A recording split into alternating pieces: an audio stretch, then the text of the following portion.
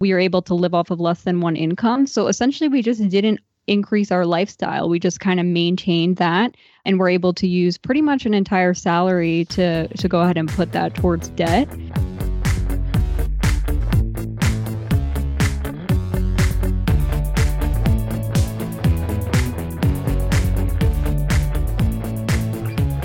Welcome to The Fi Show, where you'll get a behind-the-scenes look into financial independence. Here's your host, Cody and Justin. Hello and welcome back to another episode of The Fi Show, but I cannot be rocking this thing solo, so let's check in with the co-host, Justin. What's up, man?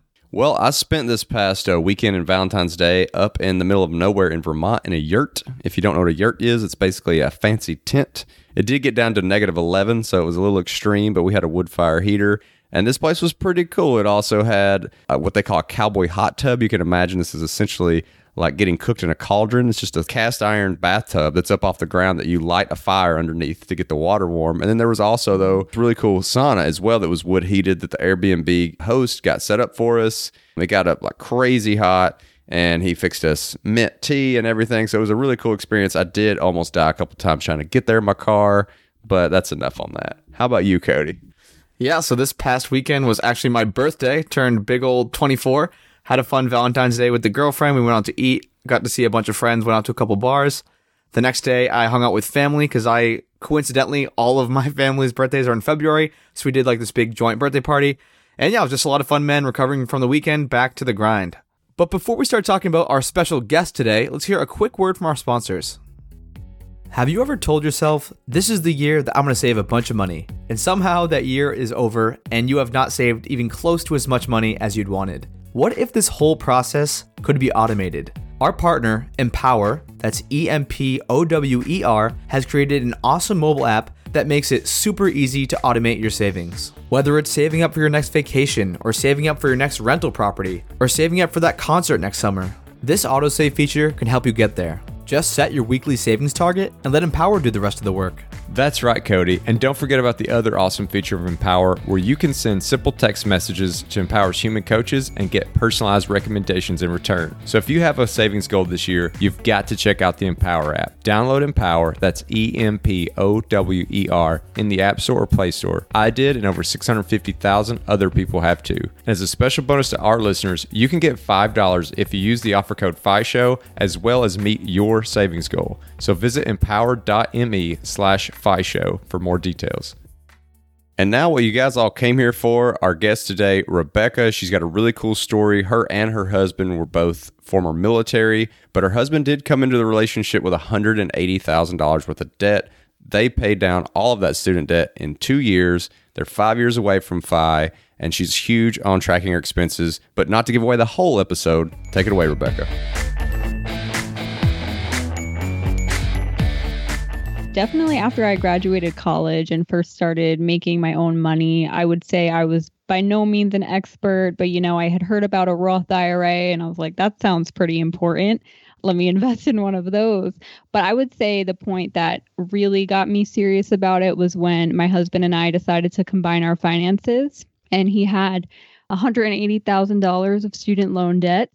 So, that is a little overwhelming to start out a marriage with that. So, we came together. It took me a little bit to be okay with combining finances, but ultimately we decided, we're trying to build a life together. So we made up a plan to pay them off, and we were able to get them done. There was $160,000 left when we started paying them down aggressively, and we knocked that out in less than 2 years. Wow, that's a pretty impressive pay down rate. To be able to pull that together, especially as newlyweds, I mean, I'm sure there's always a lot of stress that's going to happen as you first get married. But I'm curious, so your husband came in with $180,000 worth of debt, but it sounds like you didn't come in with any debt. How was that able to happen? Yeah, that's right. So I was able to go to college on a full scholarship. I joined the Air Force, and when I was in high school, I applied to an ROTC scholarship and ended up getting a full ride. So that was pretty awesome. I was able to graduate with no student loan debt. I did take out a small car loan, $10,000 when I graduated, and that I was able to knock out in about a year and a half. But yeah, so joining the military, having them pay for school was an awesome option. So highly recommend if people are thinking about joining the military to look at some scholarship options there. And fun fact for those listening, that's the same kind of scholarship deal that I used to get my college paid for. And me and Rebecca actually served in the same area of Colorado during the same time, even though we had never met each other. And so, Rebecca, what did you study in college? And then what did you go on to do in the Air Force? Yeah, so my undergrad was in mathematics. I went to Rensselaer Polytechnic Institute, got my bachelor's in math, and then the Air Force sent me to get my master's, which was an awesome deal. My first assignment was to go to school and get paid full time, the same as any other lieutenant. So that was a really good deal. So I got my master's in operations research, which is just kind of a subset of math. And then I went on to do testing of space systems. So I did that for about 3 years. So satellites and things like that. And then I got out about 2 years ago, and I've been working as a contractor supporting the Air Force. So similar work that I've continued on to do. So you're sitting there after you've graduated from college. You have no debt thanks to the Air Force. Your husband's sitting there with this, $180,000 worth of debt. It's $163,000 when you get serious about it. What did you do tangibly after you, quote unquote, got serious about it to actually make that a reality to pay off all that debt?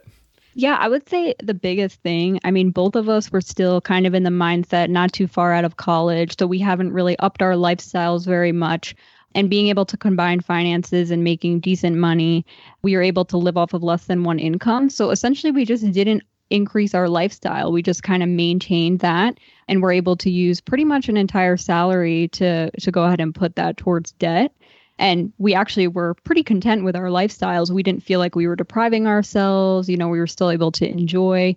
But tracking our spending, that was critical. Making a budget is awesome. But if it's not reality, if it's not based on what your actual habits are, or you don't know where your money is going, that's definitely not that helpful. So tracking spending, for starters, we got an account with Mint, and I just really started tracking everything, kind of got addicted to it a little bit. I still track every penny to this day, even though we don't have any debt, but I find it super fun. So I'm kind of weird like that. But yeah, so I would say that's the biggest thing, in avoiding lifestyle inflation. So just maintaining that and being happy with what you have was really the key. So, and then once you've got to that point, so you've paid that debt off, I'm sure at this point, like, you've started to make some bigger goals, like beyond debt, because you can see debt being paid off and that going to zero. What was the thought process going into your mind about getting out of the Air Force and what that would do to you financially, knowing that you're giving up the pension? Just for some of those listeners, especially if they have, friends that are military, they're military themselves, like, what were some of those things going through your mind, the checklist to say, I'm going to be okay if I get out of the military? Yeah, so obviously the Air Force, or the military in general, has a really great pension program. But for us, it wasn't as much about the money. It was more about the lifestyle we wanted to have. And we spent a lot of time apart. About 2.5 years we were separated in the military. So that was one of our main reasons. And we kind of decided, my husband was also in the Air Force. I don't know if I mentioned that. But we kind of decided that both of us were going to get out, or both of us were going to stay in, just because, logistically trying to be a family and always being separated is not really ideal. So my husband made the first step. He got out of the Air Force about a year before me. And then, doing a ton of research. I would say just before I got out of the Air Force is when we really started getting into fire. And my husband is actually the one who discovered it. I had never heard of it. And I was like, oh, wow, this seems like a really great idea. And just doing research about all the different retirement accounts out there and just crunching those numbers and saying, okay, we can definitely make this work without a pension. And 20 years is a really long time to give up your life for a military career. We definitely could have done it, but, who knows where you end up in those 20 years. And we've been very happy so far with our decision to get out. And, if you're thinking about getting out of, if you're in the military or you're working towards a pension in general, I would say, have a plan in place and do your research and learn about those other options out there for retirement, because we're on track to be able to retire before we would have been able to had we stayed in the military, which is a really awesome feeling. I was just about to ask, since you've quit, I know you mentioned that you've been contracting basically in the same exact role without the military benefits. Is your husband still working in a similar type role? No, he's actually not. He works for our local utility company right here in our city. And he's a civil engineer, and he reviews a bunch of plans for all the new development coming into our city. So a really cool job as well. But he completely separated from that type of job. So the second part of that question is, did your income take a massive hit, and are you still able to maintain a pretty solid savings rate? Yeah, so I would say my husband took a slight hit when he got out, especially when you take into account taxes and whatnot, because there's a lot of benefits of being in the military. I actually saw a pay increase, which was really nice. My company offers very generous matching into my retirement account. So if you take all those things into account, I think we came out ahead. But ultimately, having those two incomes gave us a very stable foundation to be able to kind of go into it, because I didn't know I was going to get a pay raise when I initially decided to get out. It just happened to work out that way. And it's been really great. But we definitely didn't know that going into it. But yeah, like I said, having those two incomes really makes it feasible. And one thing I also just wanted us to chat about before we got too far was if you could shine some light on maybe the decision process that your husband went through when going through college. Because I think most people would think, hey, if you're going to the Air Force, like they're paying for your college, which I know me and you, Rebecca, we know that's not necessarily true. So do you know what was going through his mind when he thought like about going to this college that was going to end up costing $180,000? Like what was, I'm trying to think of like, I don't want to sound like I'm beating anybody up. No, yeah, I totally understand where you're coming from with that question. So he definitely did not go into college thinking he was going to pay $180,000 for this bachelor's degree. We both went to a very expensive private university. He was on track to be on scholarship. And, some things fell through. Sometimes with the Air Force, they give out scholarships for very specific degree programs. And then once he was past his commitment, they actually decided to no longer give a scholarship for that degree program. Meanwhile, he was halfway through and committed to the Air Force at that point. So it was kind of like he had to cut his losses because he already had half of a degree's worth of debt. And had he not finished his engineering degree, who knows what would have happened in that case. So I'm assuming, so he wasn't on the high school scholarship program, or he was on the high school scholarship program? No, I think he was on the 3-year option of the scholarship. And then what ended up happening, Justin, I'm sure you're familiar, but after you go to field training, he didn't get it activated. And then they told him to give it up so that he could do a different scholarship or something like that. And then when he got back from field training, they were like, oh, we're not giving a scholarship for that degree anymore. So he kind of got screwed over a little bit. Some of it was you need to maintain those grades to be able to to activate your scholarship. So kind of a long story there. I mean, I think it's just another good example, though, of people having contingencies. Like, I know I went to college with several people who all of our plans were, hey, we're going to the Air Force. And so for some of them, especially, those who are already on scholarship and they're going to be pilots and the degree didn't matter, they're like, well, I'm just going to pick the easiest major because what difference does it make? I'm going to make the same when I get out. And my mindset was always like, I think that's where I'm going to be. But in case I'm not, I still want a degree that I think is going to be like profitable and that I would enjoy doing. So that's why I stuck with a computer engineering degree, even though I would have made the same amount of money in the Air Force regardless of what my position was.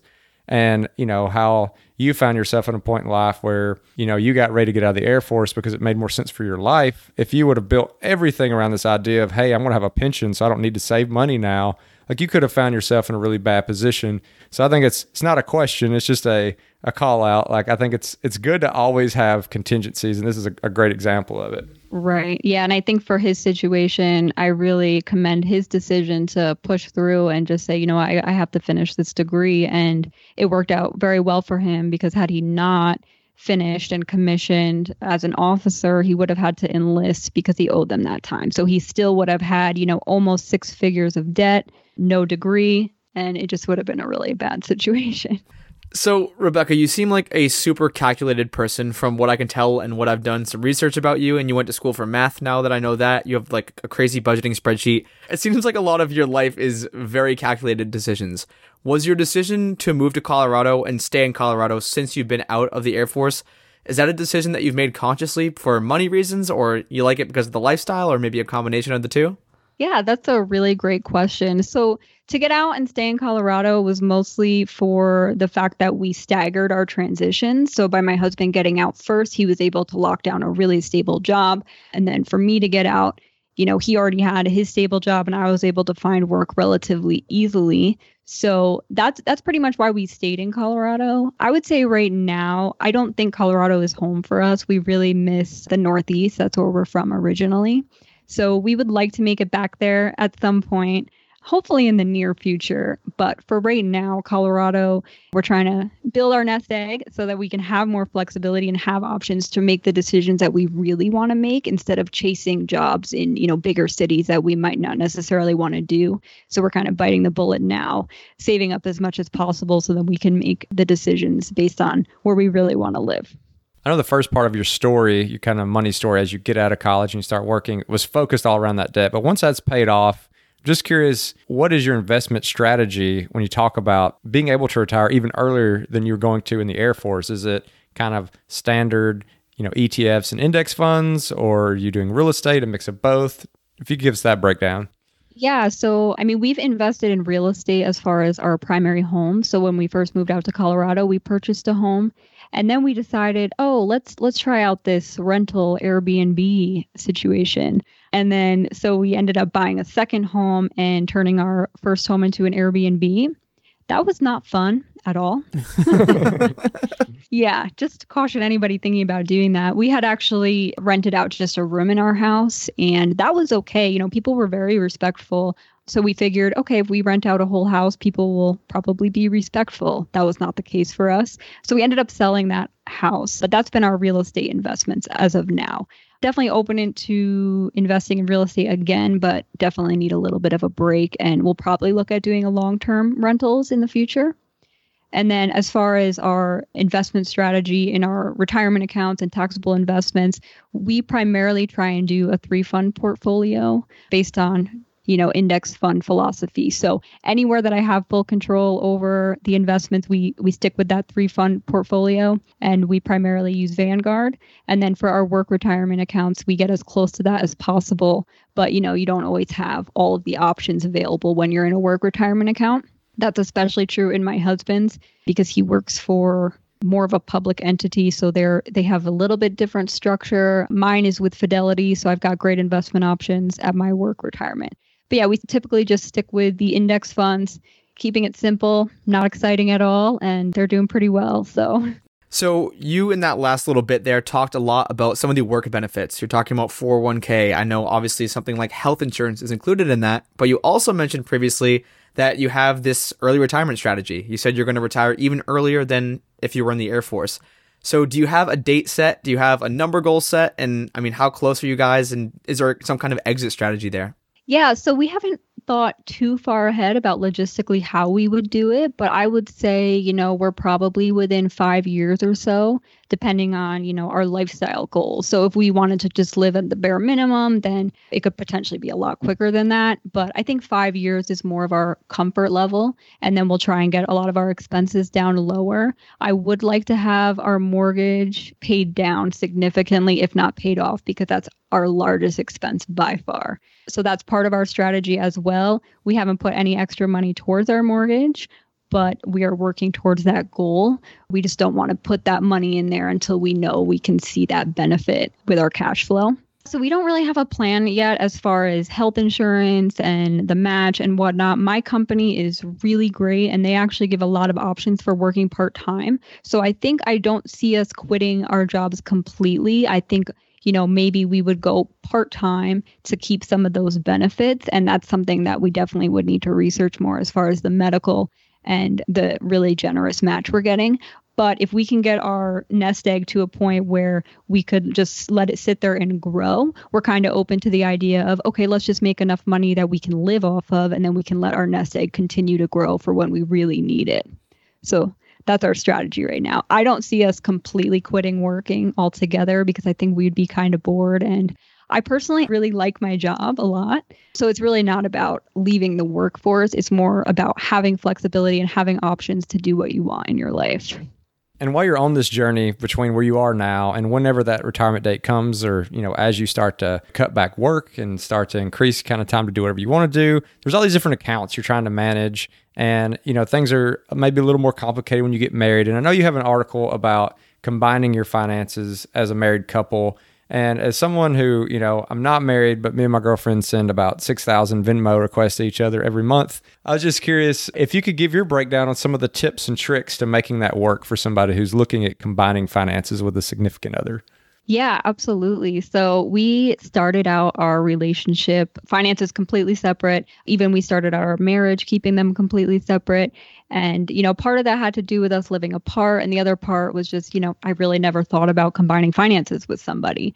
I'm very OCD a little bit about my money. So that was a big leap for me. But I have found that combining finances is one of the best things we could have done because we're trying to build a life together here. And what good is it if I'm just sitting over here with piles of money and my husband is struggling to make minimum payments on his student loans? Like, that's just not ideal. So the biggest thing for us was just, routing everything through our joint checking account, having all of our bills come out of there. And then one of the biggest things that has helped us not feel deprived was giving ourselves, we call it allowance. It's kind of ridiculous to say that, but essentially we have a certain amount of money come out of our joint checking account into our own personal each month. That way we're not asking each other, oh, can I buy this? Can I buy that? Because I don't really want to be controlling to that extent. So that was the biggest thing for us. And then just realizing that, we're in this life together and we're trying to build a life together. If we're going to reach financial independence, that's a goal that's for us to achieve so that we can live our lives the way we want to. So speaking of goals, I read your 2020 money goals, and something that struck me, and people from outside of the FI community often give FI community members flack, saying they're cheap, saying they're too frugal, saying all they want is to hoard all the money for themselves. But something you mentioned, and you made a point to mention it and mention that it was really important to you, is giving back. And could you just explain why giving back is so important to you and your husband? Yeah, absolutely. So, I did mention in that blog post our rescue dog, and that's something that's very passionate to us to be able to help something like that. But just in general, if you saw pie chart in that blog, that is way more money than we really need to live off of. And we're very happy with our lives. So, just to be able to give back and to see your contribution make a difference to something, I think is really important because you can donate $1 here, $1 there. But I think being very intentional and picking causes that you care about that have meaning in your life, I think it just makes giving that much more enjoyable. And continuing on with the spending and, where you're putting some of those discretionary dollars, I see where it says in 2019, I want to make sure I got this right, that you spent 22.7% of your gross income, which would mean that you saved over 77% of your gross income. Are you finding time or finding money, I guess I should say, to spend on things that are bringing you joy? Are you taking the vacations? Are you going on trips? Are you having a good time on the journey?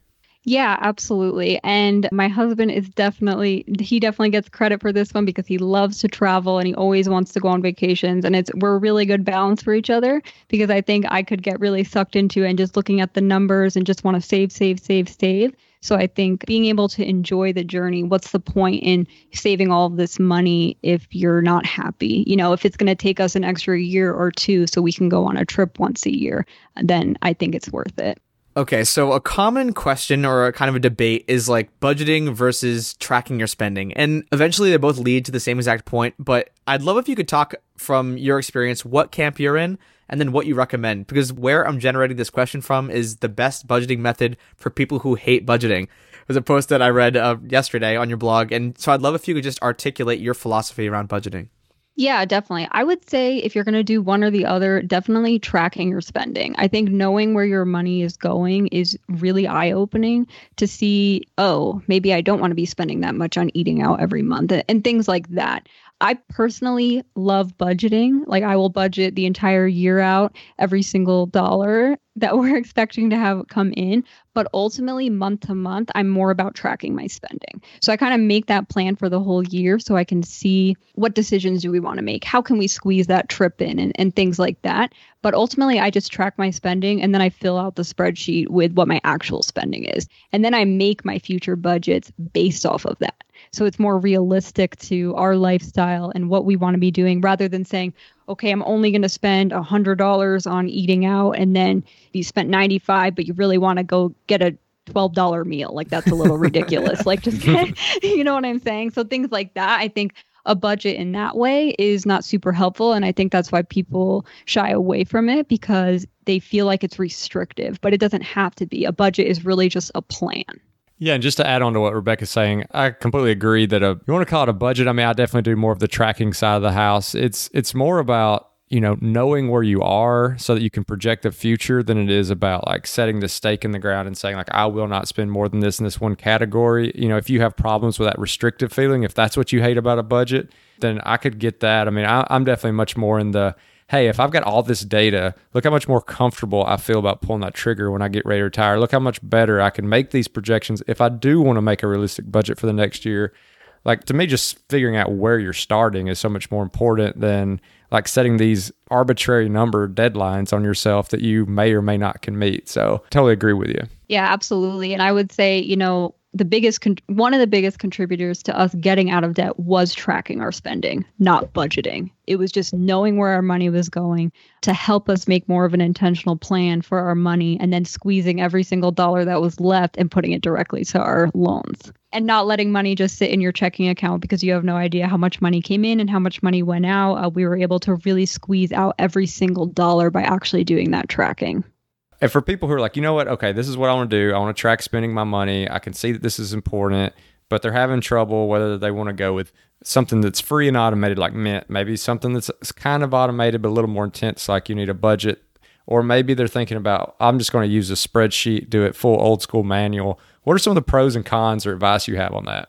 Yeah, I would say automating that process is the best way to go and the easiest way to stick to it. There is no way I'm going to sit here and track, every receipt and every line item in my bank statements. So what I used for years was Mint. Basically, you just get on Mint. It will track all of your transactions. You can put it in a category. It's completely free. And that got us through, the 2 years of that aggressive payoff. That's pretty much all I did. Honestly, I didn't do this annual budget spreadsheet at that point in time. I just used Mint, squeezed every dollar out, and we put it all towards the loans.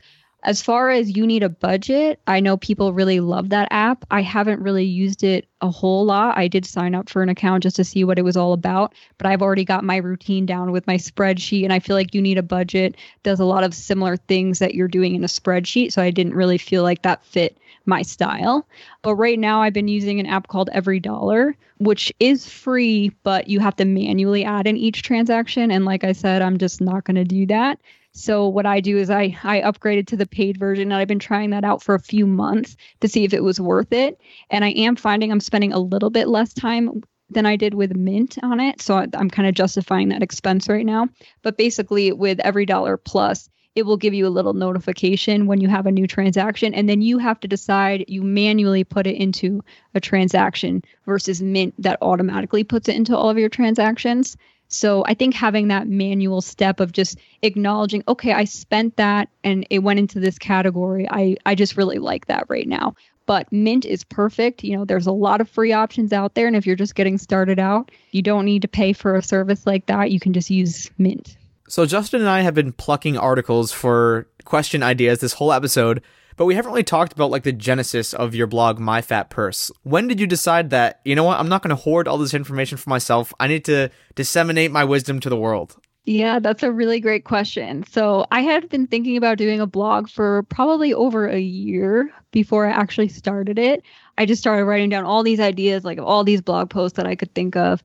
But ultimately, I kind of needed an outlet because I love personal finance. I love talking about it. And then I realized not everybody likes talking about this.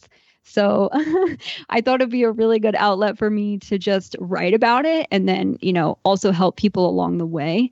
So I started My Fat Purse, and initially I just wanted to kind of remain more anonymous and just kind of put that information out there. But the more I started doing it and the more I started sharing it with like a few friends here and there, I decided, you know what, I'm just going to share this with all of my friends on Facebook. I think I have like 400 friends.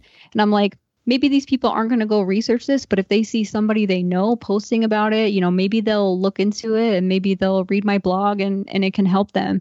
Because, I would just hate to get to age 35, 40 years old and we're financially independent. People are like, how the heck did you do that? So I thought putting it out there and sharing our journey could, hopefully inspire people to do the same and take control of their money. And your goal doesn't necessarily need to be FIRE or financial independence. That's our main goal right now. So lately, my blog posts are a little bit more heavily leaning towards that. But, maybe your goal is to pay off debt. Maybe your goal is to just set up a retirement plan so you could retire at the normal age. Whatever that may be, I hope I can just provide resources and tools to help you get there. So as you've got to spread this message to, friends, family, or extended network, have you had any interactions or stories that you could share where you actually saw an impact with somebody? That's a really great question. I would say the biggest impact I've had is on one of my sisters who, I showed her this annual budget spreadsheet way before I started my blog and was trying to help her get started with her budget and stuff. And I think she was a little overwhelmed by it, but she actually uses my spreadsheet regularly now. And she just says it's so motivating to see her net worth increase. And she's got a lot of student loan debt. So her net worth is in the negative. But even just seeing that increase and that progress she's making is just, she's very excited because she feels like she has control over her finances. So I said to her, I was like, you know what? If this blog only helps you, then it's worth doing it. I hope I've helped a lot of people as well. It's hard because you don't get a lot of feedback, like people read it, but then I don't get a lot. I don't know. I don't get a feedback really. I hope it's helped people. No, I think that's so true. I mean, both me and Cody have blogs and we have this podcast. And I know until Cody got to go out on the road with the book tour, we didn't even necessarily know like how many people were getting anything from the episodes. Like we could see downloads, but like you said, you don't get a ton of feedback. But he got the chance to go out on the road and got to hear the feedback. And, then we started kind of seeing that and got to hearing that. And then we started getting emails in. And like you said with your sister, even if we only helped one person, it makes it all totally worth it. And I think that's one cool thing about this space. Everybody's so helpful that is legitimately most people's concern. Is like if they can just keep one person out of some kind of ridiculous debt or just getting them into a point in their life where they can be more empowered and have that independence, that's what it's all about. And I think, too, a lot of people don't like talking about money. So if they're reading your blog and it's actually helping them, they might not want to open up about the fact that it's helping them. But, I can feel good about myself if somebody, it's made a difference in somebody's life. Well, Rebecca, thank you so much for coming on the show. And for people who want to learn more about you and your story, continue to see this awesome path that you're on towards financial independence and maybe download this awesome budget template that you have, where should they go to look for that to connect with you? Yeah, you can go to myfatpurse.com and I'm pretty much sharing my FI journey right now, and you can read more about our debt payoff story as well and find lots of resources to help you pay off debt, save money, and build wealth. Awesome. All right, and if I want a fat purse, what is your number one tip for me to hit that holy grail of financial independence? I would say avoiding lifestyle inflation, finding what you're happy with, finding that point in your life where, I'm content, and just maintaining that. And then using all of that extra money as you progress through life, you're going to see salary increases and just putting all of that towards your goals, whether that's paying off debt or trying to achieve financial independence, whatever that may be at the moment, just keep doing that. All right, Rebecca, now comes the third question, which is the wild card question. It's a question that, as you could tell, me and Cody weren't sure who was going to ask you, nor what the question was going to be. So, you ready? Yep. All righty. You've been living in Colorado for a while. I used to live there, and I know that Colorado is kind of like the mecca for craft breweries. What's your favorite brewery? I would say Bristol Brewing. We love it. Laughing Lab. That's where it's at. But there's so many to choose from. And my husband's definitely more the beer person, but I definitely enjoy a good Laughing Lab from Bristol. Well, it looks like I have a new beer to try next time I visit Colorado. And Rebecca, just want to thank you again so much for spending time with us today, sharing your story. Super inspiring. Again, like Justin said, if you guys want to see a mega spreadsheet, go to myfatpurse.com and you can definitely check that out. And Rebecca, yeah, thanks again so much for coming on. Yeah, thanks for having me. I really appreciate you letting me share my story. I really enjoyed this episode, Cody. Another fun one with a military flair. What'd you think about it? Yeah, I really enjoyed this episode too, and I think this is one, Justin, actually recently when we were putting together our slide deck for a presentation we did at Camp Fi, and we were trying to point to a guest that had a story that wasn't some crazy side hustle or some real estate mogul, someone who just had a traditional job and they saved up a bunch of money and they're hitting financial independence that way. And I think this story hits that nail on the head. And it's a super relatable story for people who might have similar jobs, who maybe came into a relationship with a bunch of debt. And Rebecca showed that even despite the fact that her and her husband had $180,000 of combined debt, paid it off in 2 years, and now they're 5 years away from FI. So I really hope a lot of listeners today can pull some inspiration and motivation from this story. Another thing I thought was relatable about the episode is that one person is coming into the relationship with a large amount of debt and the other person is not, yet they're trying to think through how that's going to work as a marriage and putting their finances together and acting like it is both of their debt, hitting it together. Because I think maybe sometimes there are people out there who are trying to understand how to tackle it as a relationship, whether it be only one person is really into the idea of financial independence, or one person makes a lot more money than the other, or one person is handling the debt.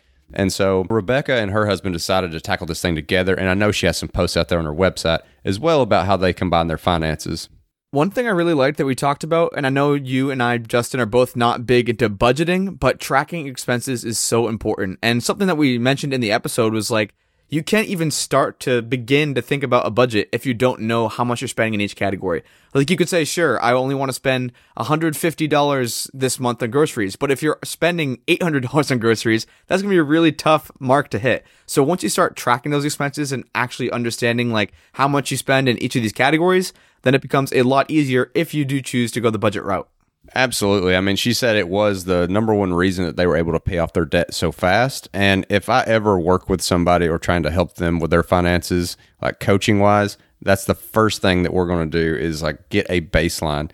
She also kind of rounded out the episode with her number one tip, which was avoiding lifestyle inflation, that I'm also a big fan of kind of reinforcing that. Most of us are happy at a certain spending level, and then we continue to earn more money. And for some reason, we continue to spend more, even though we were super happy with the amount of money we were spending before. So tracking those expenses also kind of tie into that. Like as tracking those expenses, you can make sure that you kind of police yourself and say, hey, I see my spending is getting a little out of control just because I'm making more money. Let's rein that back in.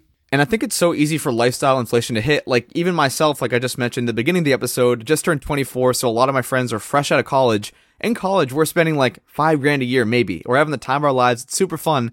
The next year, say one of my friends is making $60,000 and they're living paycheck to paycheck, complaining that they don't have any money. I'm like, how is that possible? If last year you were living on a fraction of what you were living on this year? But it happens so fast. You get the money, you have these big paychecks coming in, and then your lifestyle just starts to inflate. And of course, there are situations with big families and kids, and I'm not talking about those people where obviously there are some costs that you can't avoid. But if you're conscious about, hey, I'm happy at this point, I don't need to go and upgrade to the next thing, whether that's the car, whether that's the house, whether that's only flying first class. And of course, we're not dogmatic. If those things are super important to you, then they are super important to you. But lifestyle inflation can really crush financial goals. And that was definitely one of the biggest levers that Rebecca pulled in order to pay down that debt and move after financial independence as fast as she is. And now it's time for the call to action. So the call to action today is to track your expenses. So if you have tracked your expenses before, but you haven't in a while, maybe it's a good time to do it again so that you can reference your old data and see if you have maybe hit some of that lifestyle inflation. If you've never tracked your expenses, there's a lot of stuff out there. Rebecca mentioned this new app called Every Dollar. There's You Need a Budget. There's Mint. There's things in Personal Capital. I'm a big fan of an Excel spreadsheet, but just get out there and get an idea of what it is you're spending, because there may be some things like subscriptions or reoccurring expenses that you've lost track of. So just go out there and reevaluate your spending. And if you enjoyed this episode and you want to go read the detailed show notes, maybe you want to hit up Rebecca or check out her budgeting template, you can do so at thefishow.com/Rebecca. And as always, if you want to check out our Facebook group page, you can do so at thefishow.com/community. And we always appreciate those 5-star reviews. They help us get great guests like we had today. And if you're interested in supporting The Fi Show, you can do so by checking out some of our partners over at the resources page, which can be found at thefishow.com/resources. And thanks for listening.